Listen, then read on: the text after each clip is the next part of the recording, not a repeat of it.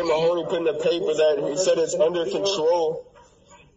It's not under control. It's running rampant throughout the jails, and it's a lot to do with staff not taking proper precaution, going unit to unit, spreading this. In early December of 2020, some videos recorded from calls made by those in a Wisconsin jail relating their experience and condition with COVID-19 started to get passed around on social media.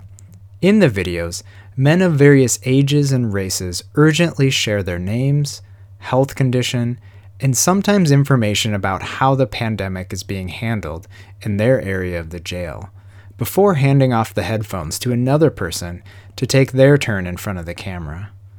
The men appear jittery and anxious as they assist one another in the messaging they hope will reach a sympathetic audience on the outside. I'm David Lindsay. I've been in here for 14 months. And they just recently said that I had COVID, and it's in every dorm. The newspaper is lying. They saying that, well, not the newspaper, but Mahoney is lying. He said no new cases, but all of us are sick in here. And the nurses are making it seem like they got it under control, but they really don't. Now that we are approaching a year of COVID-19 in America, our incarcerated population are being pushed to their limits even more. We want to share some of our connections to those incarcerated and returning citizens and the reality of their experiences here in Wisconsin. This is Eli Steenledge. And I'm Anthony Cooper Sr., and you're about to hear some justified anger.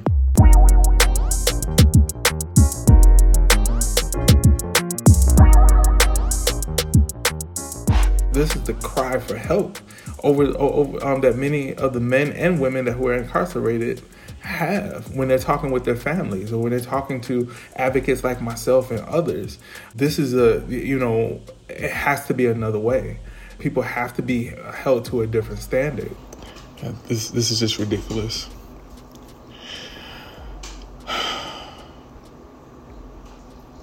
This is just, I don't know.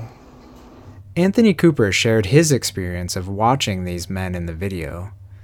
Their desperation in a confined space is something he can clearly understand. Welcome. So, Anthony, thank you for joining us on the podcast. I want you to tell me a little bit about when you saw the videos of the men talking about their experiences with coronavirus and the conditions there were like. Can you tell us about when you first watched that video? Oh man, someone had sent it to me through Facebook, and then also someone gave me a call because they know I'm not on Facebook that often. And so once it was like, man, you have to look at this video, and by just watching it and also knowing some of the men that were in that video, I was just like, these men are scared for their lives. They feel as though that it's a death sentence. They feel as though that they don't know what to do. They don't know who to trust. And it's almost really being able to say, I'm here on a nonviolent crime, but also I'm here also on a death sentence because they don't know what to do or they haven't decided what to do with my case, and they're still trying to figure things out. And the fear not only on these men's face, but the stuff that what you're hearing from their voice is that where it's either I'm going to die in here, and if so, I'm telling my family I love them. But then also the conditions of the way how we don't know if they don't have us separated. They don't have us separated from men that who may have it or may not. People are not being tested. People don't have masks on. So basically, no one gives a fuck about us. That was my initial reaction. Just like, what can we do in this situation where we have no control? We have no control over to be able to talk to the guards. We have no control, really, even to be able to reach out to the community. But at that point, someone did get got some social media access. The institutions definitely have to be.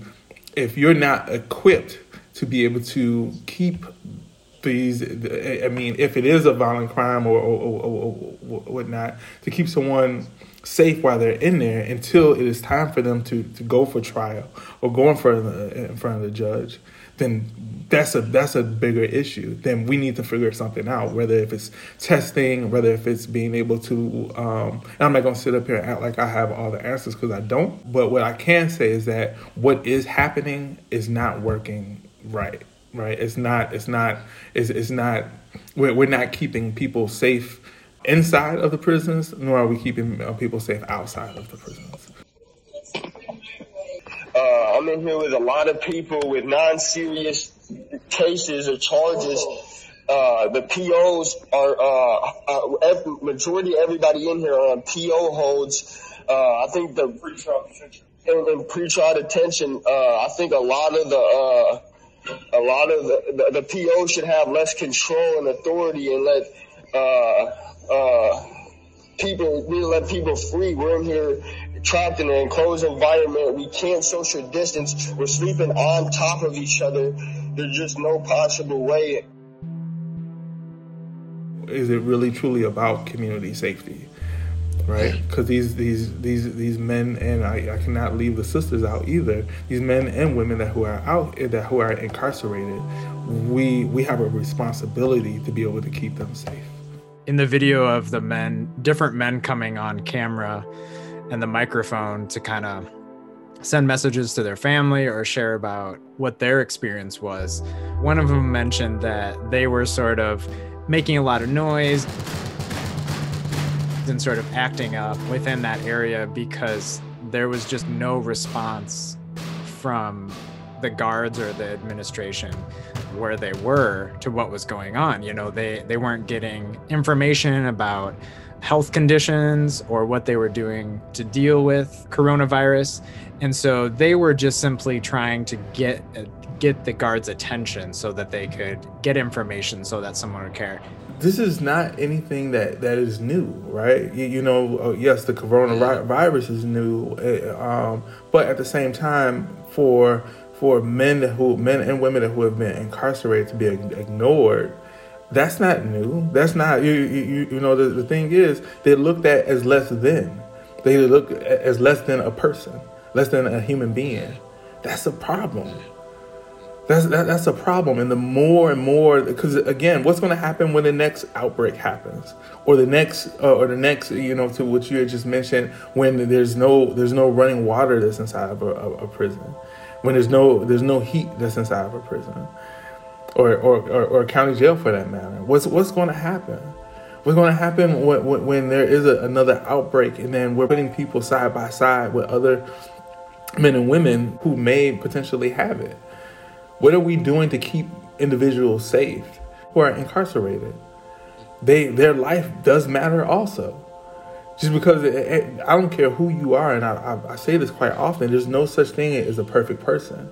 We've all faulted wrong in one way or another, and whether if it is through thought or in action. So what exactly are the issues with the conditions that incarcerated people are facing during the pandemic? Rebecca Barber breaks it down for us. So to sum up some of the problems that we've heard here: lack of staff, overworked staff, PTSD for staff. They're already working with a frustrated population. Lack of access to healthcare, and then they're being denied their medications because of the brand that they are. There's also been no aid for mental health concerns. Some of the communications have been blocked as far as emails that people are trying to send out to let us know what the conditions are really like inside.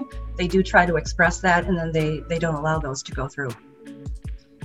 Numbers reported are not matching what's going on inside. I know that Fox Lake had said we had 3 deaths, but they're not being reported as COVID. Officers are not actually using the proper PPE, even though the memo states that they should be. This also goes for when they're searching cells, not just regular interaction, but they go in, search everything, touch everyone's belongings, and then tell them to go back in to their cell, but will not provide them with bleach or anything to clean up what's been touched. So lack of proper HVAC, ventilation, and sanitary conditions. No set standards. Facilities are reporting that they're under different guidelines, and they're choosing what and which guidelines they want to follow. We aren't doing any better than any other states. We're at the top of the list for racial disparities, even without COVID. Wisconsin has one of the highest Black male incarceration rates in the nation. You have community corrections individuals that have 1 foot in the community with no fencing, and they can have recommendations to have sentence modifications and be removed.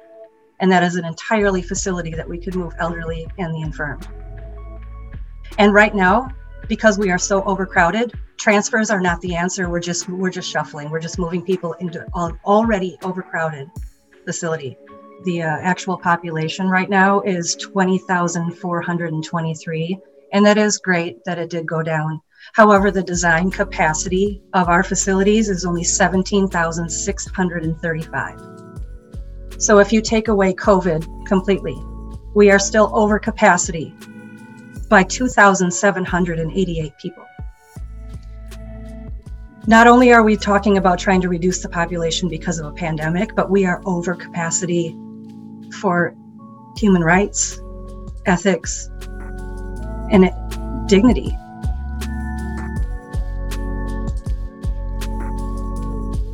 My thing is the fact of what is it that we're going to start doing, because obviously things have not been done yet to be able to change the outcome of people feeling less than, because that's not the intention. And please correct me if I'm wrong. And when you look at the Department of Corrections, when you look at our county jails, it is not to make a person feel less than. It is to be able to change the behavior. Changing the behavior does not always, when you say corrections, right? It does not necessarily mean locking someone up. That's not going to change change the behavior. Being able to allow them to self-reflect and being able to have a different understanding of who they are as a human being, that is changing the behavior. So what are we going to start doing to be able to do that?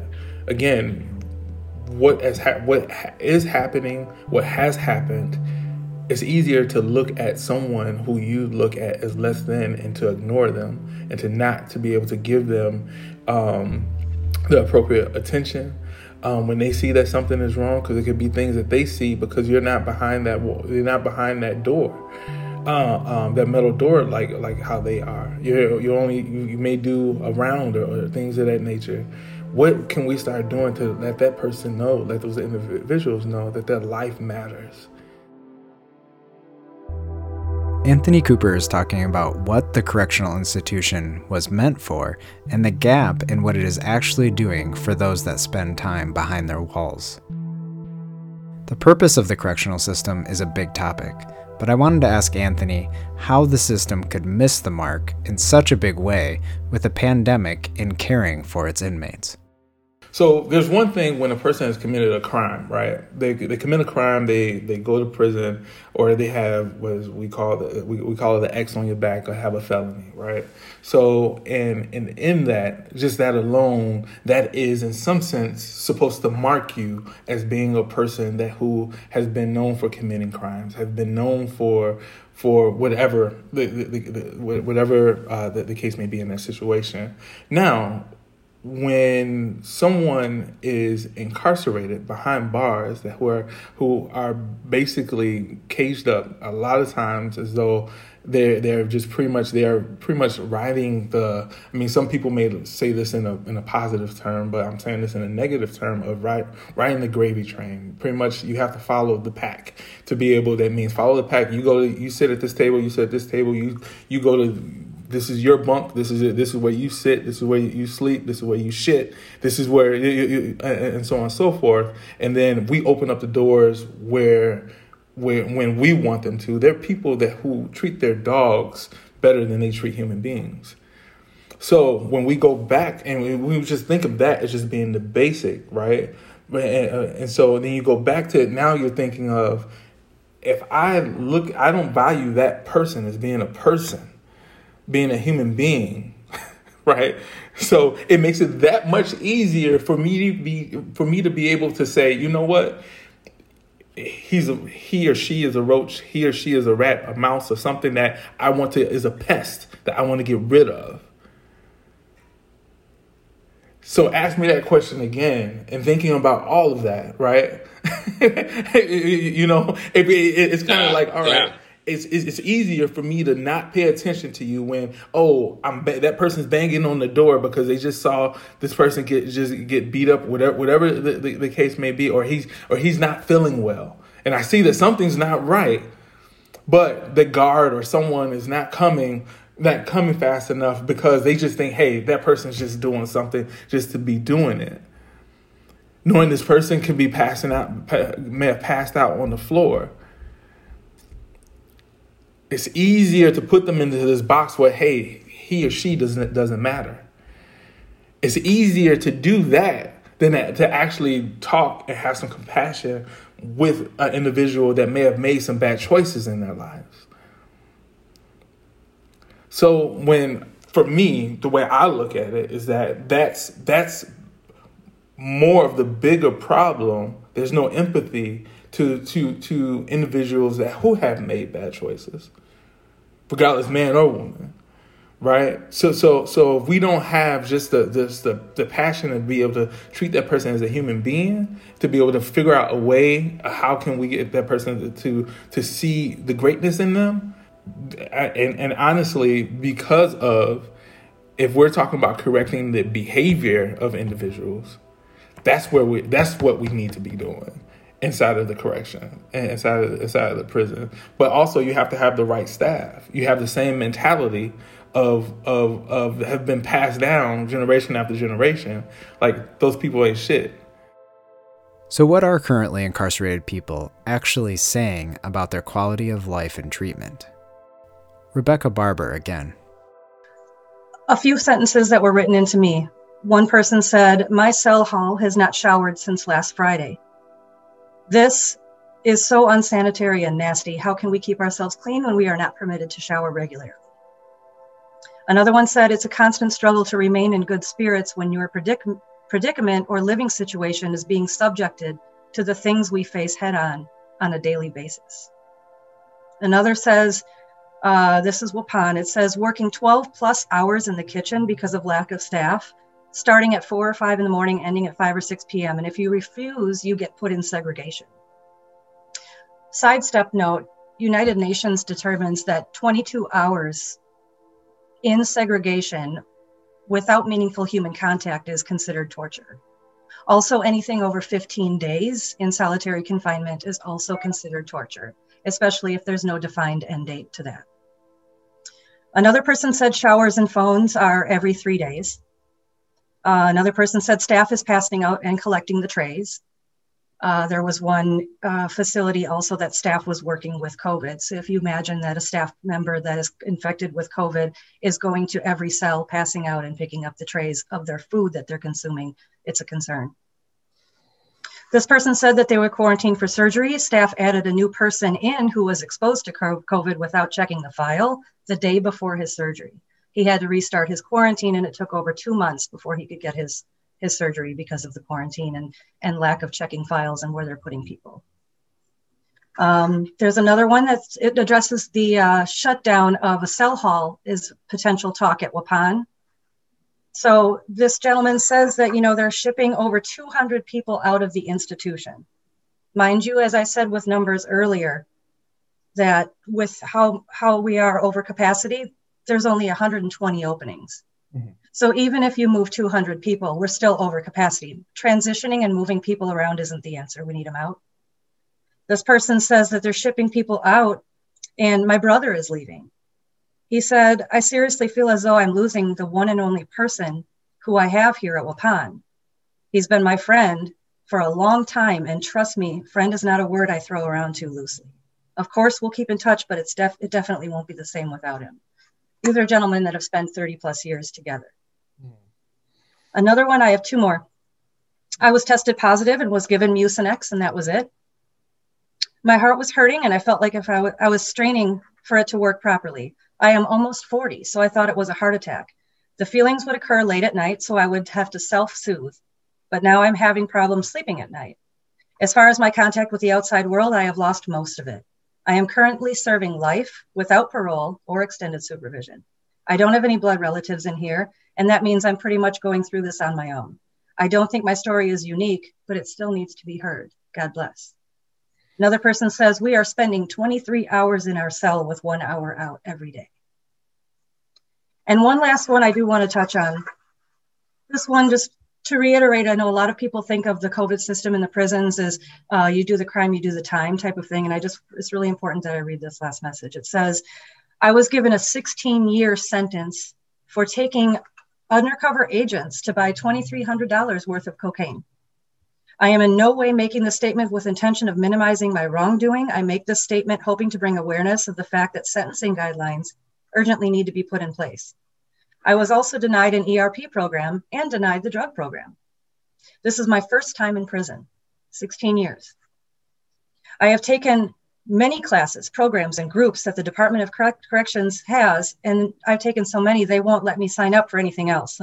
I've graduated from 2 technical colleges with 3 diplomas, 3.09 GPA, and most recently, this time last year, a 4.0 from Madison College, where I was able to shake Kevin Carr's hand. I've completed a semester towards my associate's degree in liberal arts on the dean's list for academic excellence. I worked my way to a work release center, and I'm now on community custody. I suffer from 3 different respiratory issues that put me at high risk. I clawed my way through an extremely harsh sentence in which I suffered traumatic losses such as the death of both of my parents, only to find myself still serving a heinous sentence and now staring down the barrel of a possible death sentence. I definitely don't deserve the mental anguish of sitting in the cell wondering every day if I'm going to die in prison for 2 ounces of cocaine that wasn't even mine. I've already served almost 8 years. Please help. You may have seen this sentiment about COVID being a death sentence stated a lot recently, but it can be confusing for those without a personal connection to someone incarcerated. I asked Anthony to explain more. Think of it like this. Your son or daughter, loved one, whoever, goes to jail. You just found out that the pod that your loved one was in, everyone in there was COVID positive. What is the feeling that you would have knowing that this person may or may not come home if he's not being treated fast enough? If he's not, and then your son, daughter, uncle, brother, nephew, whomever, friend, colleague, tells you, I have not been seen by a doctor yet, but I know that there are people in here who have COVID and who are sick right now, who are coughing,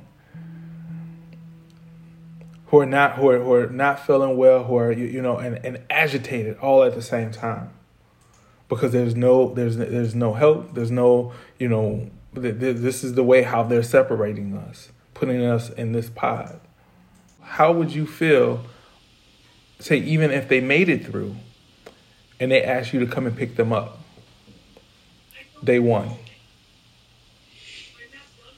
And now they're in the car with you coughing, saying that they're not feeling well.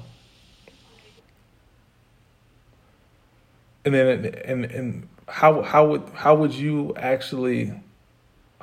feel? Would you go and get tested right away? Would you ask that person to get out of your car? Or do you, now at this point, do you just feel you're exposed and the possibility of you passing is high? That's the way how I would explain that to them. Because because you don't know how far and what, and this isn't anything that we can see. But yet it can also destroy not only you, it has destroyed families, whole bloodlines of someone that's living in the same house. Those are problems. We have to bring humanity to the situations that to be able to approach and have conversations with men and women who are incarcerated. if you do not know how to, and I'll simplify it, if you do not know how to talk to folks in an appropriate way of being able to just say, hey, how are you doing? What's going on with your family? If there's some other things that what's going on with them, and if you're not able to address those things, then that's a problem. Because no one's asking a person to be a social worker, and so I'm not trying to add other duties to staff. But what I am adding is, as far as is that shouldn't be a duty. That should be a common practice of just treating people as though they are people. That's what needs to happen. And as I know from being a man who was incarcerated, and as I know of talking to men who are incarcerated, that is not happening. And a lot of it is based on skin color. A lot of it is based on, excuse me. A lot of it is based on religion. A lot of it, these are things that, again, if we do not make it a common practice of treating people fairly, then we're going to continue to fail. And the individuals that may come, when they do come home, some of them may eventually go back to what they know, because they felt as though there was nothing that got them to look outside the box. There's nothing that really truly corrected the behavior. There's nothing that truly gave them a correction and thought process. And of course, it's always their choice. But just like for many of us, it's always our choice to whether we do something right or wrong.